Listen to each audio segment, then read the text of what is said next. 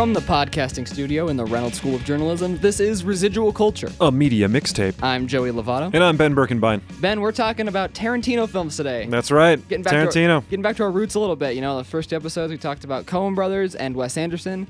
We're coming back to talking about movies and directors, talking about Tarantino. We're hitting all the white dude directors. That's right, yeah, that's true. We are hitting all the white dude directors. I've always liked Tarantino films. Yeah, I have too. I mean, Tarantino was definitely a part of the 90s. Yeah. You know, which is like when he came onto the scene, that kind of it wasn't new Hollywood, it was something else, but that new wave anyways in the 1990s. Coming from kind of the independent ranks and doing something different in movies. When I was a senior in high school, I had to write a thesis to finish out my year in high school, and I wrote it on Tarantino films, actually. Really? Yeah. So, all of them or just one? All of them. Yeah, I wrote a 32-page paper on Tarantino films. So are you looking for like commonalities? What was the thesis of your paper? The thesis was the aestheticization of violence in Tarantino films. So like making violence into art. Yeah. It's very interesting. He wasn't the first. No, he was not. And I talk about that. But yeah, so all right. I've definitely, delved deep into his films before, and we're actually gonna go through and I think we're gonna rank order them, right? Yeah. We are. I think we should. All right. Let's just bring up like the fact that he has written a lot of movies, and he's been like co-directors and co-writers and co-producers. Guest director. And so like movies like Four Rooms or From Dusk Till Dawn or Grindhouse. Yeah, well, Grindhouse, I think he directed part of it. Yeah, anyway, we'll get into it. But Natural Born Killers. Yeah, Natural True Born Killers. Romance. Yeah, all of those are not included in our list. No, so we should say the ones that are included. We have 9 films from him that are included in our list, and the 9 films are Django Unchained, Pulp Fiction, Reservoir Dogs, Jackie Brown, Kill Bill Volumes 1 and 2, Inglourious Bastards, Hateful Eight, and Death Proof. That's right. Yep. Yeah. And those are that he was the sole or primary director. Yes. Death Proof is like a little bit of a weird one. It is. I don't know if he actually was like I don't know. Well, I think I looked a little bit, and it seemed like he did the segment on the Grindhouse film of Death Proof, and then turned it into a feature. Yeah, like spun that off and turned it into the feature length. Okay. Yeah, I knew that one was like a little bit different than the other ones. But anyway. Well, I'm hoping for some heated debate today, yeah, Joey. I'm really... Let's get back to it. I'm feeling particularly aggressive today. Oh, good. So I'm just trying to frighten you beforehand. Yeah. Well, should we just start, or should we talk about Tarantino a little bit beforehand? We could talk. I mean, so I guess if there is potentially anybody out there who doesn't know anything about Tarantino, he has a very specific style, and all of his movies fall into that style. And I do think that your thesis kind of touches on one of the hallmarks of Tarantino movies, which is like the aestheticization.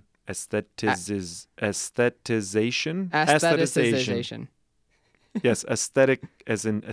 Anyways, that of violence, yes. Right? So they are often violent movies. And they're always like cartoony, over the top violence. It's very stylized. Yeah, it's very stylized. So that very stylized. And I think one of the other things that he kind of shares, at least with like Wes Anderson in this regard, is like really cool music. Yeah. Played over the top on like slow motion walking shots, which we'll get into. Music, and that kind of stuff.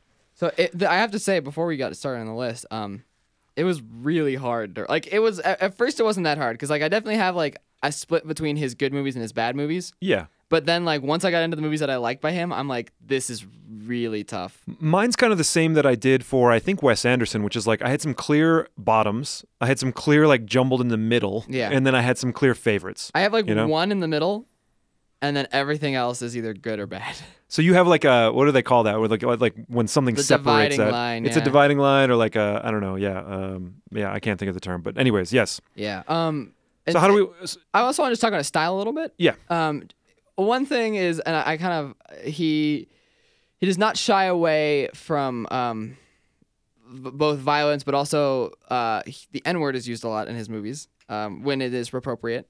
I find, which is when is it appropriate? Yeah, it's not appropriate ever, but you know what I mean. Like when a black character is saying it, or when there's a racist white guy, or to develop the character of a blatant racist. Yes, who the audience then wants to see revenged. Yeah, and I think that like he uses it a lot in all of his movies, and it's something that I've noticed that other people kind of shy away from or don't use as much. And I think it's totally understandable. Mm-hmm. So it's just like kind of a stylistic choice that he chooses to make. Also, he has very specific shots in almost all of his movies. There's a shot from inside of a trunk of a car, or if there were not cars around, it was inside the trunk of a wagon. Yeah. And it's like, someone's been bound and thrown in the trunk, and then people open it up and are looking down on them. Enclosed spaces. Yeah. Definitely. And then another shot is, and I've heard things about this before. He has like this weird thing with feet. So if you look at his movies, there's always like a weird shot of like someone's feet, toes. Yeah, feet. It's really uncomfortable. Sure. I don't like it. That's just me. I don't know. There's something very vulnerable about a bare foot, though, don't you think? Because like if it gets ripped off by something or it gets cut, then you kind of, it's visceral. You feel it, right? Yeah. Because it's one of the more tender areas of the body, right? Yeah, I don't even like thinking about it right now. But is this making you uncomfortable? Yeah, it is. I don't like it.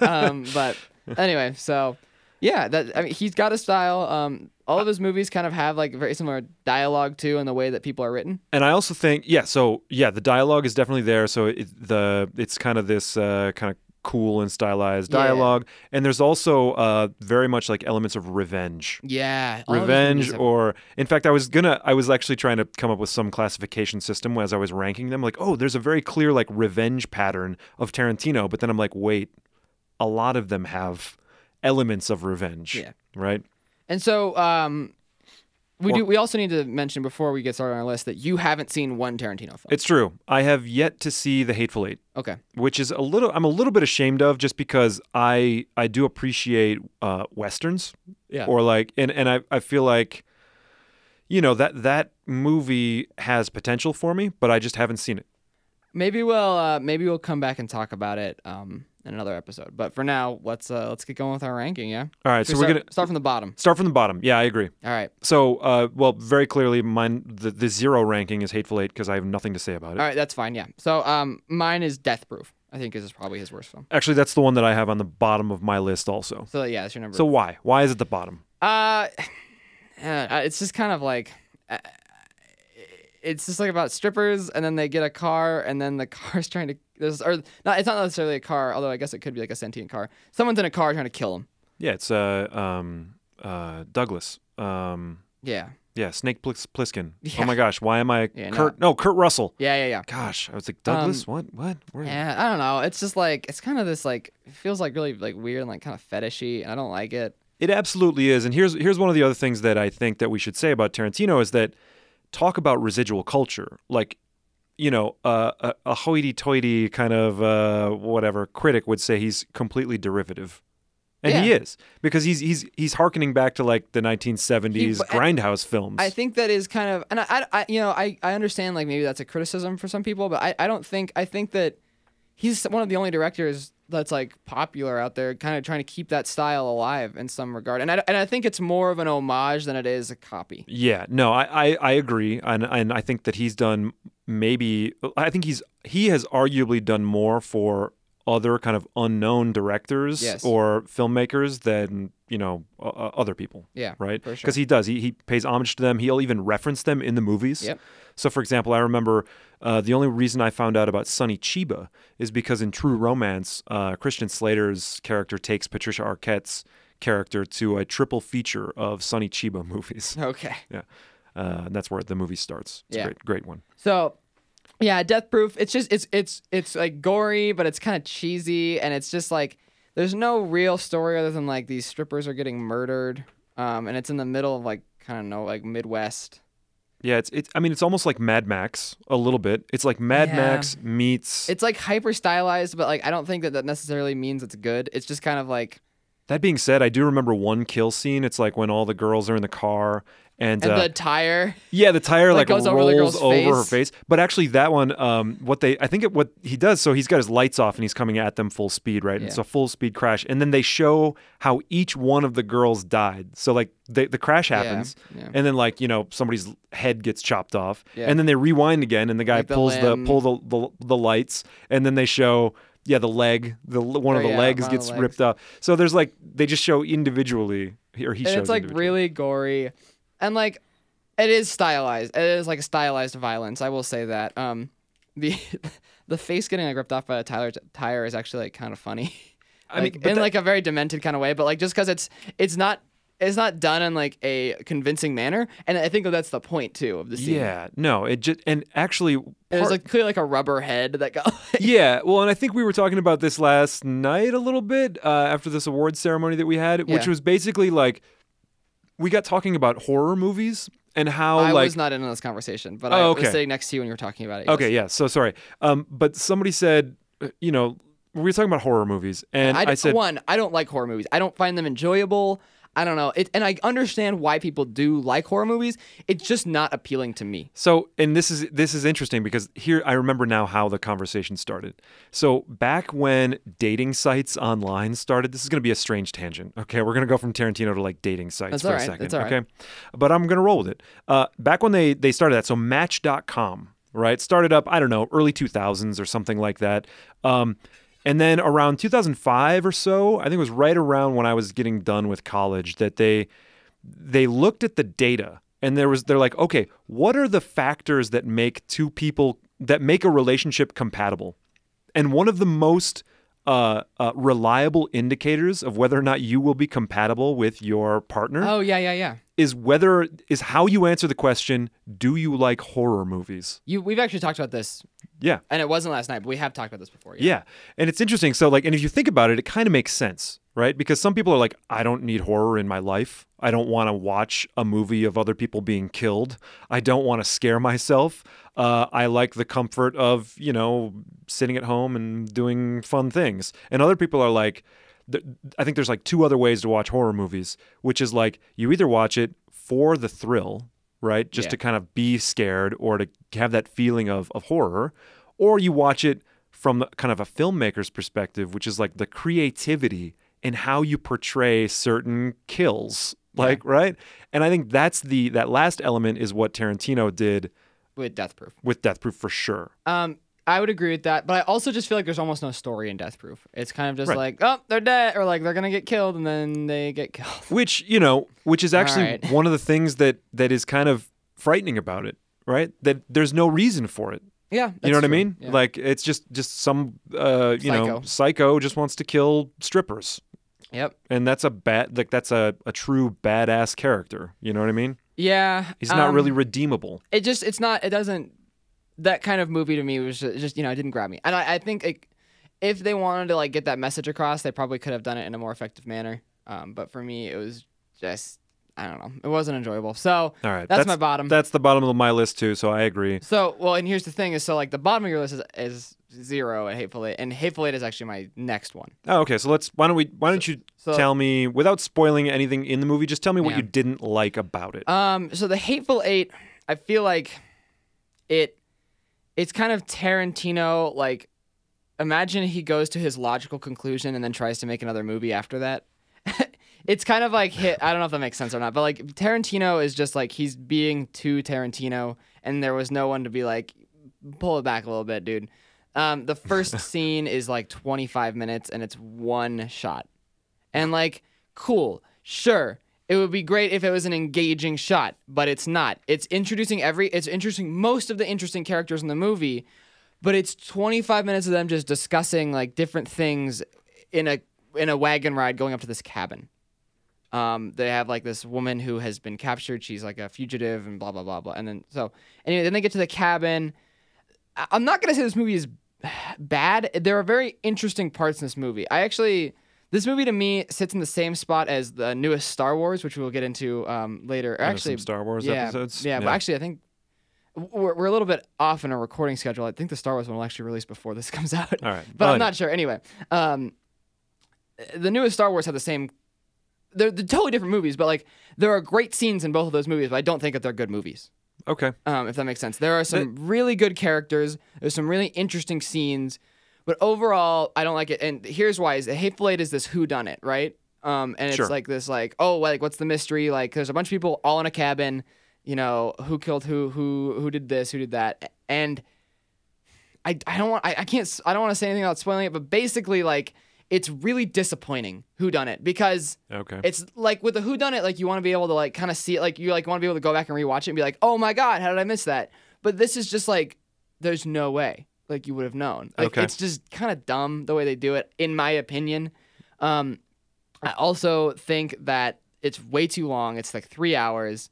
It is beautifully shot. There are really beautiful scenes in this movie. The snow is amazing. All like stuck inside this cabin is amazing. But I don't know. There are characters in here that could have been more developed that weren't, and the characters that were developed ended up being disappointing in my opinion. So it's interesting that you talk about a few things that I would say, because like I said, I enjoy Westerns. Yes, right? It is very much a Western. And like the long shot to start the movie is very much an homage to, so say for example, Sergio Leone. Yeah. Right. Yeah. And Once Upon a Time in the West, Good which is like no dialogue, 15 minutes. There is dialogue in this. 15 to 20 minutes of nothing, and he's still able to create an atmosphere, right, of like tension, and then a train arrives. It's just dudes waiting for a train, right, and then the train arrives, and off rolls the movie. Yeah. So good. There's no, I guess they're trying to build tension in the beginning of this movie, but it's just all these characters discussing like different things. And I don't know. And the end of the movie is like the most quintessential like aestheticization of violence kind of thing, but like it gets a bit much. It's like, I would say probably the last third of the movie is like, I don't know. It's not even like aestheticization of violence as much as it is like, it's just like vomiting blood and like picking people's brains out of your hair. And like, it's just like, oh my God, like I get it. Like it's ridiculous though. Okay. And like at first it's almost like comical, but then it gets like, it goes beyond that for me. And it's just like, I don't know, man, this gets a little gross. And like, it's just not that enjoyable. It's kind of like it's way too long too. The movie's way too long. It's kind of like in Hannibal, like when he opens up I don't know, did you see Hannibal? I have watched Hannibal, yeah. Not a lot. I want to see like one or two episodes. Like opens up the guy's head and eats his brain or whatever. Like while he's sitting at the table, which is a little... Yeah, it's kind of... No, it really is. The end of the movie is kind of like that. Yeah. I also made the mistake of when I went to see this movie, I went with a couple of friends who had never seen a Tarantino film before. Oh, really? And they were like... Well, how'd that go over? They were very upset with me, especially because I have a couple of friends from Bangladesh, and so these are some small Bengali girls. And they were like, "What is happening? What did you take me?" They were very upset with me, but maybe they were expecting like our episode with Nisha, right? They want just like Bollywood. They want Baghi too. Yeah, exactly. Farah, I'm very sorry that I took you to see that movie. I hope that you can forgive me. But I don't know. All right, well, let's roll on because that's, it's hard to talk about and it. I don't want to, quite frankly, I will watch it. Yeah. I'll get back to All you. right, so what's your number 3? Your number 3 worst. Well, this is interesting, and now I think this is where we're going to start to get into some debates. Okay, yeah. Now, it's, okay, I'll just say it. Kill Bill Volume 2. Same. Really? Yeah. Okay, all right. Well, here's why. But okay. All right. Wow. So maybe it's not this one. Maybe it's not this one. But I'm sure very soon I want to be aggressive and I want to argue. All right. Okay. Sure. But I think the only reason that I put this on there, I love the Kill Bill movies. I right? don't. So. All right. Well, fine. Cool. Okay. So let's withhold. This is good. But I also think that this one was a little bit less memorable for some reason. And I was trying to think, and in fact, I had to go back and look at some of the scenes. I was like, yeah, that's good, but I just remember liking Kill Bill Volume 1 much more. Kill Bill Volume 1 has more style. Well... I genuinely think that. See, but here's the thing, though. 2 has style, too. I got you, but... But here's the thing that kind of bothers me, is that number 2 also has the scene, where she seeks out the kind of, like, master. I think it's... Bill. Pai Mei, or whatever. Yeah. Pai Mei. Which is so good because it's straight out of like a Shaw Brothers movie. Yeah. Run Shaw, which we should, man, I would love to do an episode on the Shaw Brothers and to talk about those. I don't know them very much. So. Oh my gosh. We're going to have to do like, another martial arts episode. Sure. We'll do martial arts, and sure. I've actually got an idea for a guest, so I'm going to write that down. But anyways, so good. Like that scene... It's just, and I wanted to like that, and I wanted to like it so much. But I just felt like, it was a continuation off of what Kill Bill Volume 1 did. Great story, all that stuff. I love the stylized nature of it, but just not as memorable as some of the others, I thought. Yeah, it's a very forgettable movie for me. It really is, the second volume of Kill Bill. I also just, in general, don't actually like the Kill Bill movies that much. I like the story that Tarantino has in most of his movies, and Kill Bill is like, it's super simple, and like that's fine. Like I don't think movies are necessarily bad because they have a simple plot, but it didn't grab me. I don't know. Like the revenge plot is interesting, sure, but I don't know. Like it was just kind of like it moved scene to scene, and it didn't feel like a coherent. There was no story. There was no character development. It was just this girl. No. Period. All right. No. That's my. That's how you feel about it? This is the aggression coming out. Yeah. There is absolute character development. I mean, we follow the bride. The bride. Uma Thurman's character, the bride, through this whole debacle, and then the whole thing is her developing, right, to get back at Bill, to get revenge. Yeah. She's literally buried alive. Yeah, and like I don't know, like I didn't like find the whole like wiggle your big toe, Joey. No. Don't talk about feet with me. I don't know. I don't think that the story of Kill Bills Volume 1 and 2 are uninteresting to me because I think it's just I can appreciate from a visual and cinematographic view. Cinematographic? Cinematic, I think is the word. Cinematic, yeah. Yeah. That, like, they are very good-looking films. That's not necessarily what I am going for when I go to see a film. We actually would like to talk to a guest that we might have on later about, like, visuals and films and why they're grabbing. But for me, films are a lot more about the story and the progression of multiple characters in the relationship. And one, the bride has no relationship with anyone else, really, except for Bill, who we get to at the end. Like, and it has the flashbacks and stuff. I'm trying to think though. Was her family not killed as well or something? It's been a long time since I've seen it. Yeah, it's been a long time since I've seen it too. At her wedding, she's shot by like a bunch of hitmen. Right, but I thought, presumably then at the wedding, I guess it was a small wedding, right? We shouldn't speculate if we don't remember the details. But anyways, I saw them when I was in high school. I haven't rewatched them because I didn't enjoy them enough to. There are really cool scenes in both of them. Volume 2 is just way more forgettable than Volume 1 for me. Volume 1 has scenes that stand out to me that I think are really cool, and that's why I like that one more. But as a whole, I don't think either of the Kill Bill movies are that good, and they don't engage me that much because I think that Tarantino's talents come through better in his other films, where this is more just like his homage to like other directors, other styles, and his flexing his chops with like, look at this cinematography that I can do, look at these scenes that I can shoot and write, and like the very, very detailed battles and that's cool.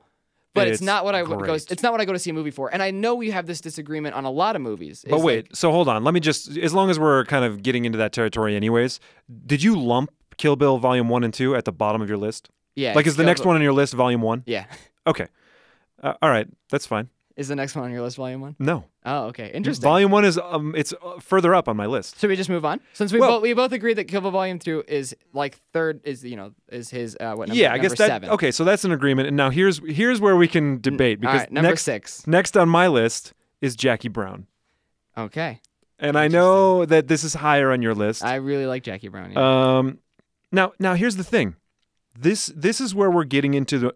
I've now reached another tier of Tarantino movies. Okay. So I think these are, again, really good movies. Don't get me wrong, really good movies.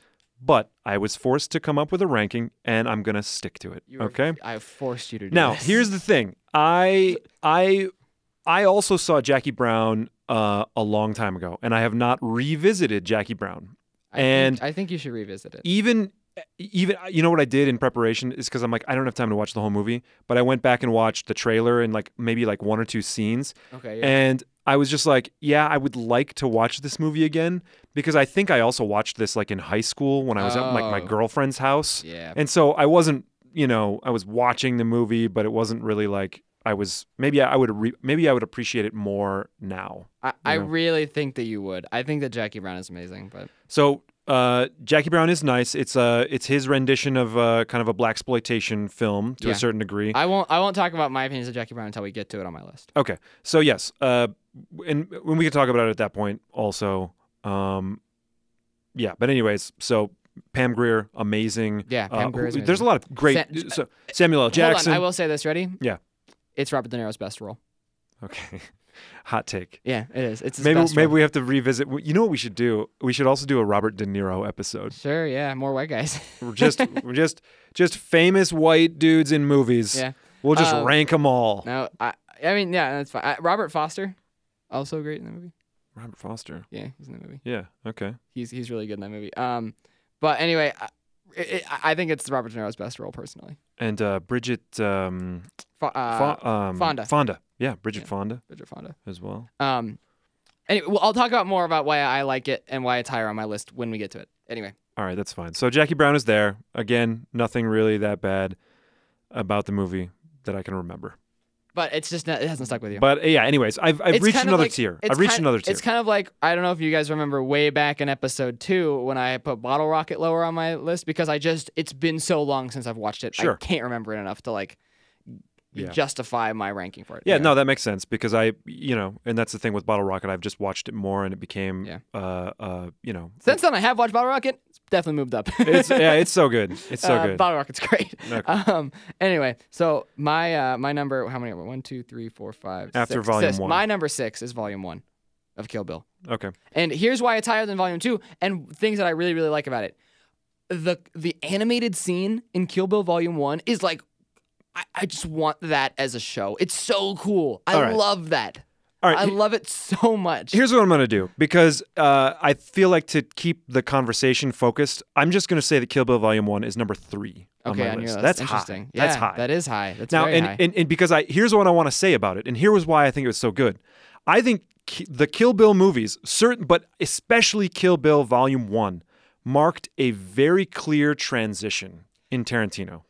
And yes. And I think that it's like historically important for him, but it also like introduced, I think it elevated Tarantino and opened him up to a much bigger audience. Because I'm pretty sure that the Kill Bill Volume 1 movies, at least Kill Bill Volume 1 did really well. Yeah, and actually probably was the reason that he got signed on to do other movies that we haven't talked about, which is like Django Unchained, Inglourious Bastards, et cetera, et cetera. So here is also an interesting thing, which gets outside of Tarantino, but it's just kind of the way that we approach movies differently, which is that you approach movies kind of their significance, like not necessarily to you, but as like both for a director. And I understand that also you probably like Kill Bill Volume 1.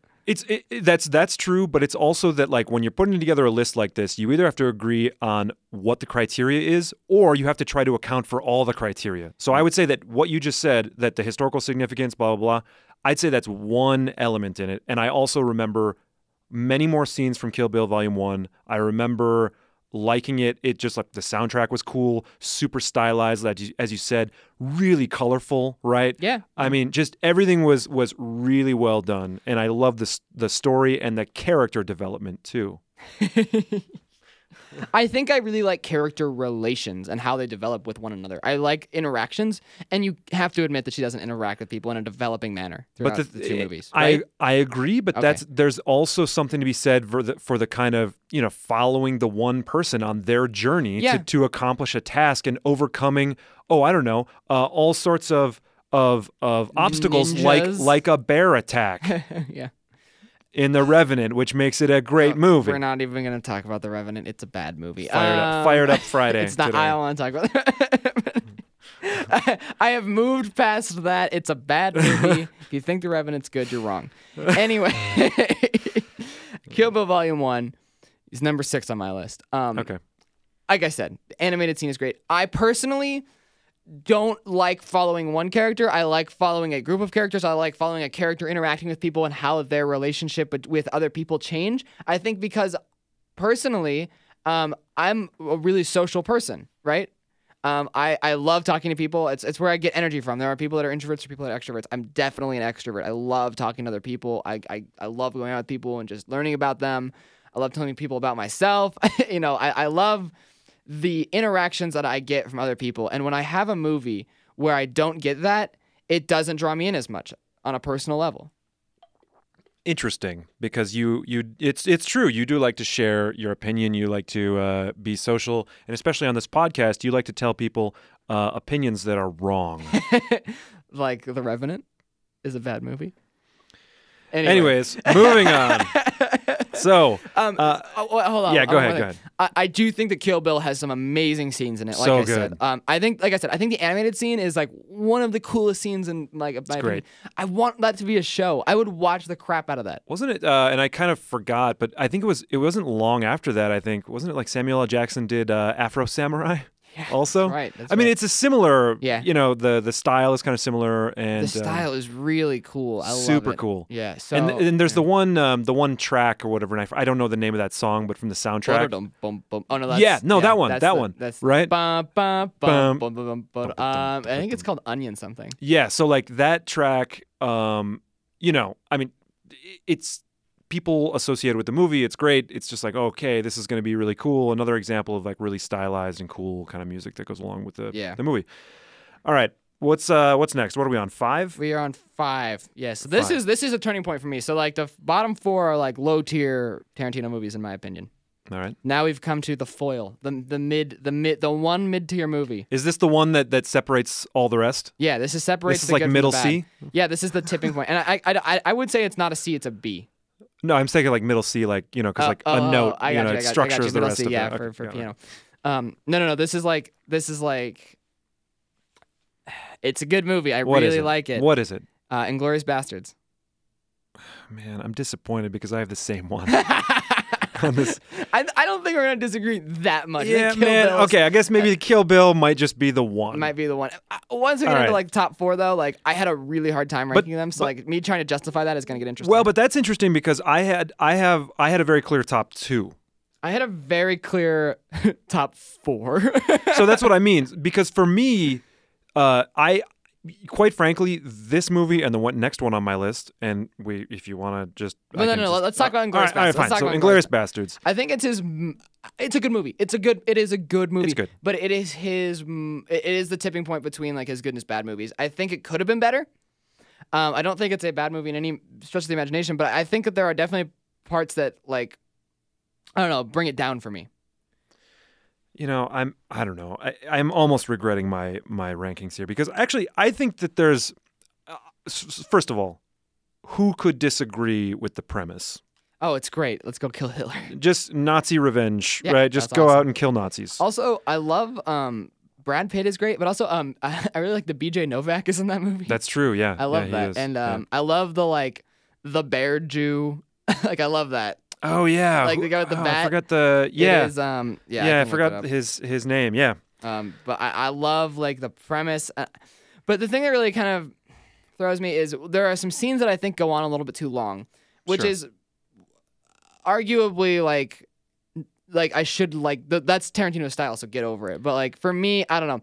The first scene I think is really good, and that scene does go on for a long time, but it's amazing. Christoph Waltz is one of the best. Waltz is he's really one of the good. best actors acting today. Really good. He's genuinely like one of my favorite actors. But and so that scene where he's talking to the Jewish people in their house, and then he pours the milk on the floor and is dripping on the people under the floorboards, and you're just like, oh my god, it's so tense, and it builds that tension so well, unlike Hateful Eight. Yeah. And so that is like that. And what's interesting is he has these elements of Western movies in a movie that's not a Western. Well, yeah, but I almost, when like that scene for example, kind of reminded me. It was almost just like a counterpoint to The Sound of Music.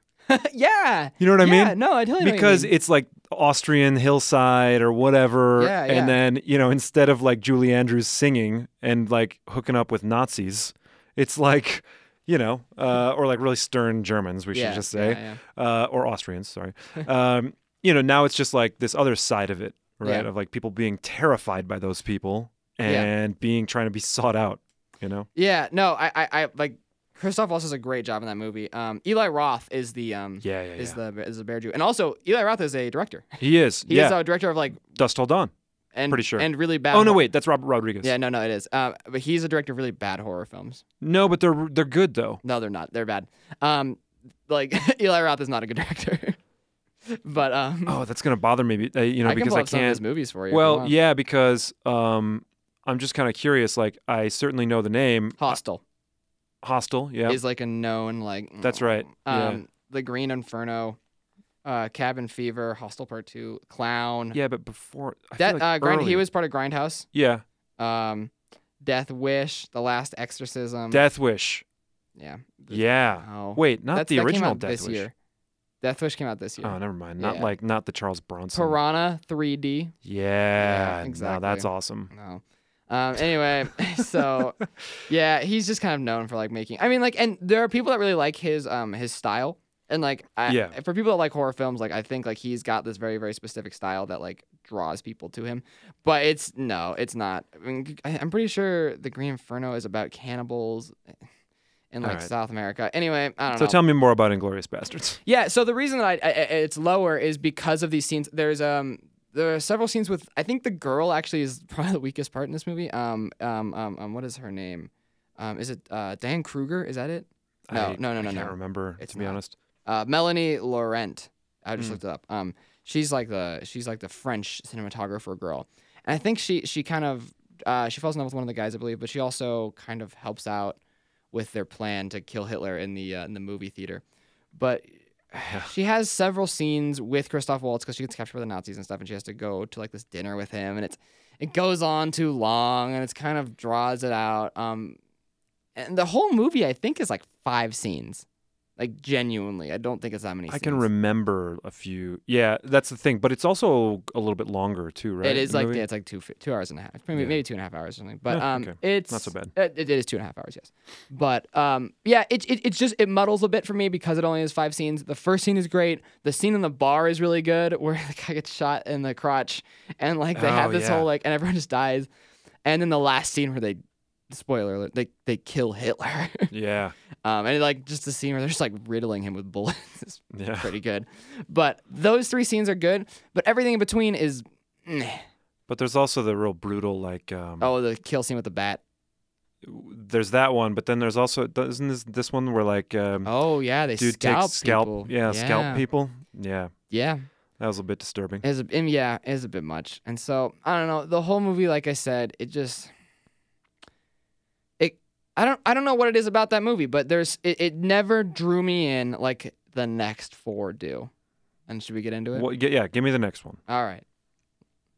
Are you sure? I'm gonna upset some people with this one. Let's do it. It's Pulp Fiction. You're wrong. Yeah. Pulp Fiction is my number 4. All right, fine. Why? This is really hard. So we've entered your top 4. My top 4. Okay. Wait. Why do you think Inglourious Basterds is a middle movie? No, it's for that. It's for that reason. Okay. Because it's not necessarily the middle movie. I was actually going to lump that one in with another one, which we can talk about a little bit later. But let's do your... I'll just talk about my top 4, and I'm not going to rank all of them, but I'm just going to say they could have gone in any order, and I would have been okay with it. Okay. It is so hard for me to give the top 4. And I think the reason I'm putting Pulp Fiction here is, one... because I'm a contrarian and I like I'm kidding. It's because I think that while it is probably his most celebrated movie, I would say. Yeah. I think that it is definitely like one of his best movies, but I think that his other movies deserve just as much praise as this one does, but they don't get it. And that's why I'm putting it at number 4. Is that fair? I don't know. I don't know if that's fair. I really I also think that it's one of the more quotable movies. Oh yeah.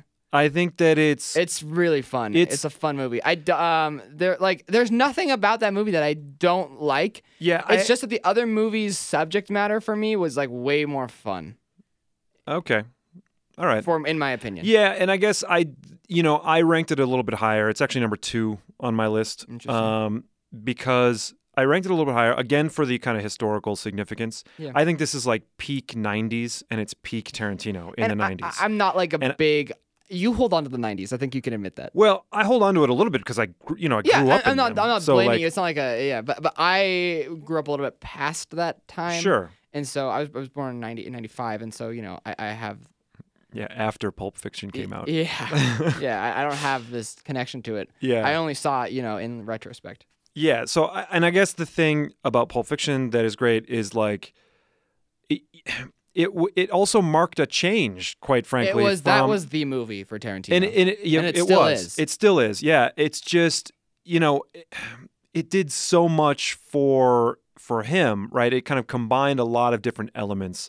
The classic, Pulp Fiction, right? Those little dime store novels or whatever that were printed on pulp, and you got really salacious content contained within. You could buy them really cheaply, and that's what you get. You get strange guys walking around in suits, executing people, reciting biblical verses, and then you get like crazy dance scenes with Uma Thurman's character, and there's just a lot of and then description of massaging someone's feet.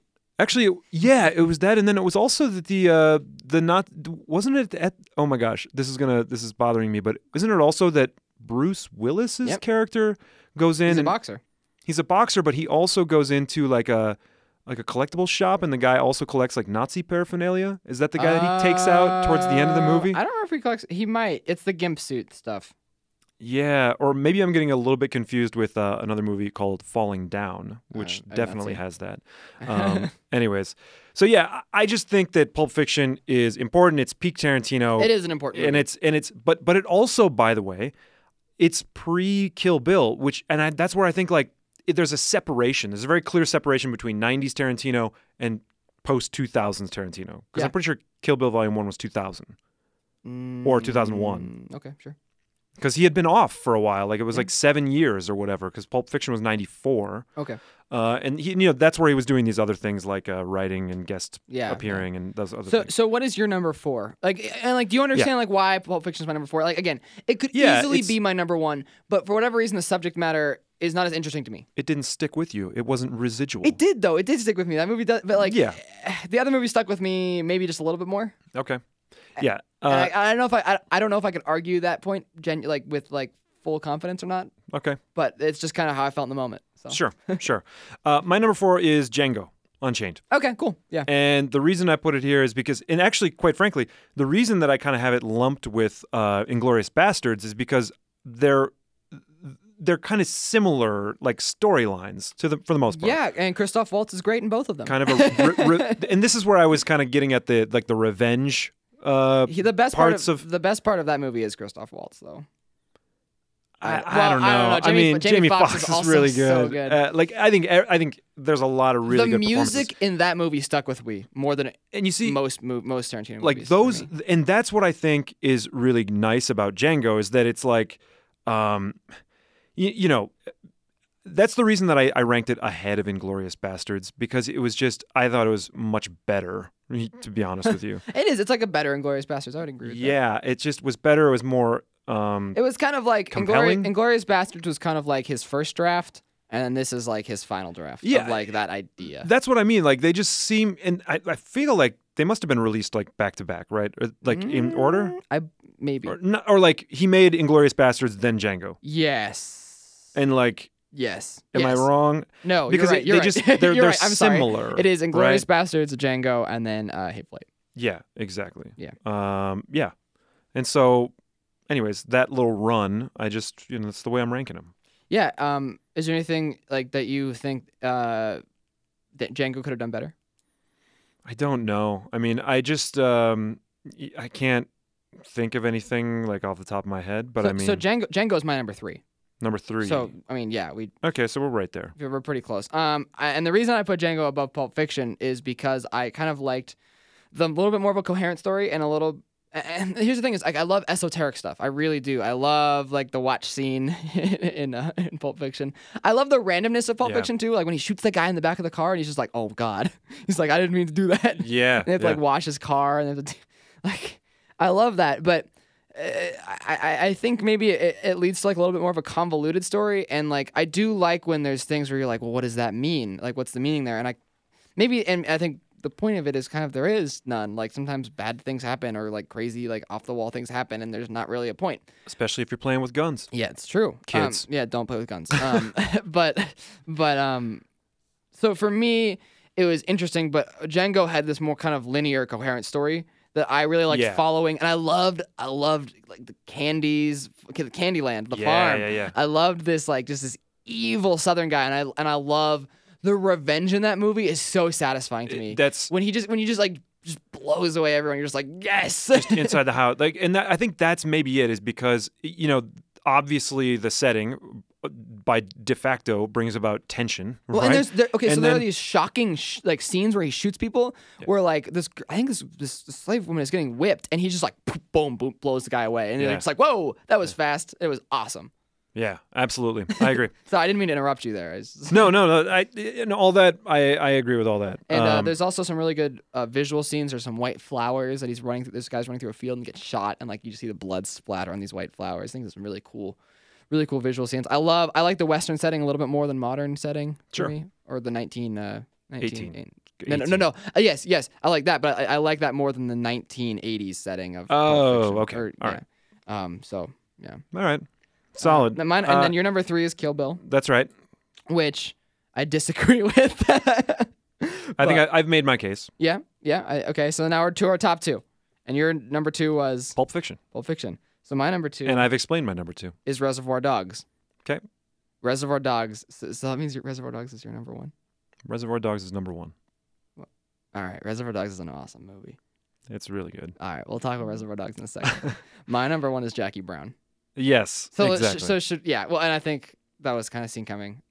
Should we talk Reservoir Dogs, or do you want to talk Jackie Brown? Let me justify Jackie Brown, and then we'll come to like our logical conclusion, which is that we both love Reservoir Dogs. Yes. Okay. Which sounds is good. really interesting because we talk movies outside the podcast. Yep. We've never talked about Reservoir Never. Dogs. Never talked about it. Never talked Reservoir Dogs. It's a great. Oh, okay. All right. Anyway. So give me the Jackie Brown hot take. I don't know if it's a hot take. You've already made hot takes. You said not only are you saying it's the best Tarantino movie, you've also said it's Robert De Niro's best role. It is Robert De Niro's best role. It's not. So justify it. Justify it.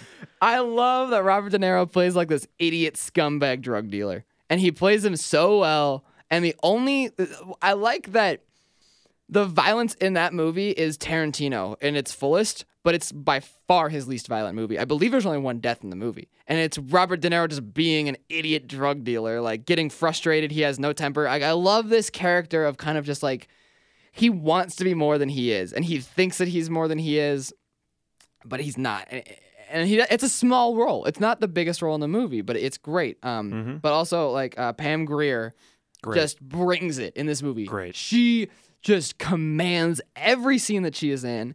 It was super progressive for the time, which I think is unfair in my ranking now that I think about it, because I am thinking contextually instead of just personally.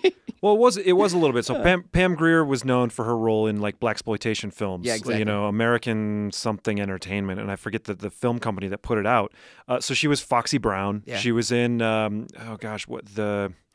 another one, something about anyways, I don't like to do that on air. It's like think Coffee. Because well, yeah, Coffee is another. Yeah, Coffee is another one. But there was another one like it's a group of people, like the clan, the something or other. The Big Bad Birdcage. No, but anyways, okay, whatever. Yeah. She's in those kind of movies, right? Yeah. So anyway, I think that every scene that she is in, she just commands the scene and does a really good job. So good. I love the story and the progression and like kind of just this build up, and I love the bail bondsman, and I love this like kind of this. I think it's the only movie. There's a sweet love story in this movie. There is. I think it's really the only Tarantino movie where there is some sort of like love interest in some regard. Inglourious Basterds has it with the projectionist girl. True, but it's not that developed, is it? Well, it kind of ends with them going off together. I mean, I think the most it's a cop out, but I think the most romantic of Tarantino movies is probably True Romance, which he wrote. All right, yeah, but it's not. We're not ranking True Romance here. No, but True Romance. If I had to slot True Romance in here, easily top 3. I can't believe we've been talking for 50 minutes. Yeah. Anyway, Jackie Brown's great. I like I said, I like that it doesn't lean on the violence as much as other movies, because I think that like that brings out his writing, which I think which I think he's a very good writer if you give him the chance. But it's just sometimes it's muddled in with his very, very impressive violence as well. But I think that this is a really good example of all of that culminated into one movie. Like I said, this could be number 2, number 3, or number 4 for me, and I wouldn't have been upset. It just, for me, I think that Jackie Brown has this interesting story that leads to a really interesting end with some really great characters, and everyone's developed really well. Samuel L. Jackson is also hilarious in this movie. So good. As like always good arms dealer. Right? He's always good. So yeah, that's why Jackie Brown's my number 1. But Reservoir Dogs could have easily been my number one. Reservoir Dogs. Let's talk about it for a second. Let's talk about it. Before these people go insane for us talking 50 minutes about Tarantino. Here's what I'll say about Reservoir Dogs. From the opening scene of that movie, it became unlike anything I had seen up to that point. What I think is amazing about that movie is that I don't think any movie has come close to touching it since it was made. Nothing has come close to the style that, like, just like that grippingness that movie has. The gripping, that's not a word, but you know what I mean. And I was, relatively young, right? And I just feel like Reservoir Dogs, like personally, came into a spot of my life. It came into my life at a moment when I was like, it just was like, what? This is insane. Yeah, well, right? Like the I love that it doesn't show the heist. It shows everything but. Exactly. And it's awesome. I mean, it opens up with Tim Roth bleeding in the back of the car, right? Yeah. He's like, you got to get me out of here, man. Like, and Steve Buscemi just like yelling at everyone all the time. And so good. And by the way, it has Harvey Keitel. Yeah. Oh, yeah. So certainly, like, everybody in the movie is great. And then just, the one scene, and in fact, it was one of the first posters that I bought, like movie-related posters, was the slow-mo shot when they're walking to Little Green Bag by the George Baker selection. Yes. Just like, looking back on the track for Little Green Bag. That's the slow-motion shot, right? I think it is. So, yeah. I don't remember the song. They're just walking, slow motion. And that was all like in the same outfit, the sunglasses. The thin tie, looking good. Yeah. And then, of course, the ear scene. Oh, yeah. Unforgettable. Yeah. Unforgettable. The torture scene, yeah. I think that what's cool about that movie is it kind of takes almost a played out premise, even for then, with like the rat, the cop that's on the inside. But like it does it in a way that's really interesting, and like you feel for everybody in this movie, even though there are clearly like some bad guys who are just not like, and like I'm not saying that it justifies them being horrible people and torturing someone, but you kind of like. You on an emotional level, you kind of relate to like this just getting frustrated and not knowing what to do. This like oh crap moments, and like never really getting the full story. And like I think that's never more evident than in that movie when you just literally don't get the full story. Yeah. Well, and what you do is you'll see this repeated in other Tarantino movies. Is you focus on fallout. Actually, it kind of reminds me of the. What did you recommend for me? The Brad Pitt. Killing Them Softly. Killing Them Softly, right? Where you focus on the fallout of this event, right? Yeah, it is. Yeah, these are the consequences of your actions. And it's not necessarily that like you have to find these characters redeemable, but you kind of want them to at least not suffer. Yeah. In some way, right? It's interesting. Well, yeah, and interestingly enough, I know I'm going to take this to TV for a second, but like you're on in Breaking Bad, you're on Walter White's side, like at least for me, like until like the last season or so. Like even though he's this horrible person, like you're kind of because the show follows him, so like you've gotten to know him, so you're on his side. Mm-hmm. And like this movie follows these bad dudes, and even though they're bad, like you're following them, and so like you kind of want to be on their side because that's just how media has been presented to you. When you're given characters and they are like presented as like the characters that you're following in a story, you want to be on their side. You want to relate. You want to follow them. And I think this movie does a really interesting job of like questioning that in a bit, giving you kind of this amoralness, and also this fractured narrative that just does an amazing job giving character to so many different people. And the use of violence in this movie is important in every scene. There's never a scene where it's not like used as a storytelling aspect. Yes. And here's the other thing I'll say. Reservoir Dogs, I actually bought the soundtrack on CD. Oh, yeah. And some friends and I went to a 4th of July celebration in Madison, Wisconsin. And to get there, you had to like take a bus. They had these free shuttle buses to get to the park. And what we did is we had like a CD player boombox. Oh, yeah. And we played the Reservoir Dogs soundtrack as we were riding the bus, and people were into it. Nice. It was fun. You know what? I'm disappointed that the only disagreement we had was with Kill Bill and Jackie Brown. Everything else is basically the same. Yeah, hey. Let us know your list. Yeah. Email us. Yeah, tell us the list. Let us know if we got something wrong. Let me know if like Hateful Eight needs to be. Probably by the time this comes out, I'll have already seen it. But maybe it's like it's pretty divisive. You got to see it. A lot of my friends like it. Yeah. So. All right. Well, let's do some emergent culture. We'll be right back. Cool.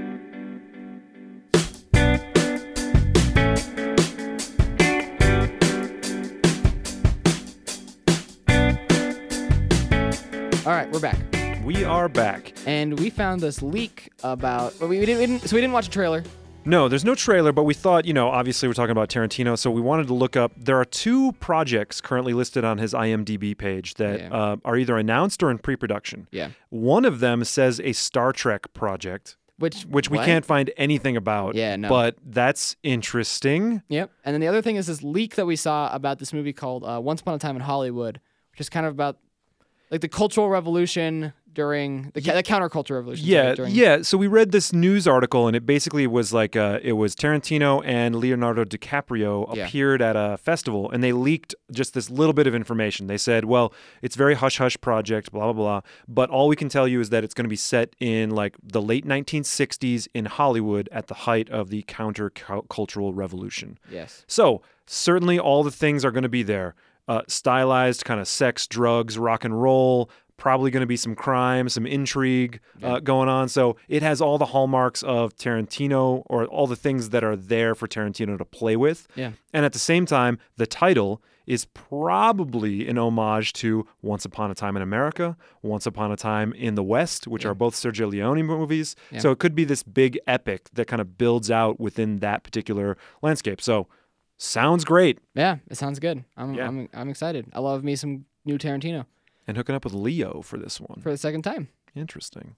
And so next week, we're going to do no recommendation for next week, because we're just going to be talking about a one television show. Yep. We're going to do The Simpsons. The Simpsons. Yeah, we're going to talk about The Simpsons. You know what's interesting? Simpsons have not been a big part of my life. I have not watched that much. So it'll be a really fun episode, kind of like the Bollywood one. Well, it will be, and I think we're going to have a special guest on to talk about it, and it will be, we'll get some different experiences and opinions, I think, about The Simpsons. Sure. All right, cool. So this has been Residual Culture. Yes, absolutely. You can find us on Twitter, Instagram, and Facebook. You can follow us, like our page. You can also become a Patreon supporter at patreon.com/residualculture, something like that. Yes, you can also email us at residualculturepodcast@gmail.com. Please do, and actually, email us your list of Tarantino films, or shoot it. You know what? Post it on our Facebook page. Absolutely. Either one. Also, please rate and subscribe us on iTunes. Or don't rate and subscribe, but rate us on iTunes.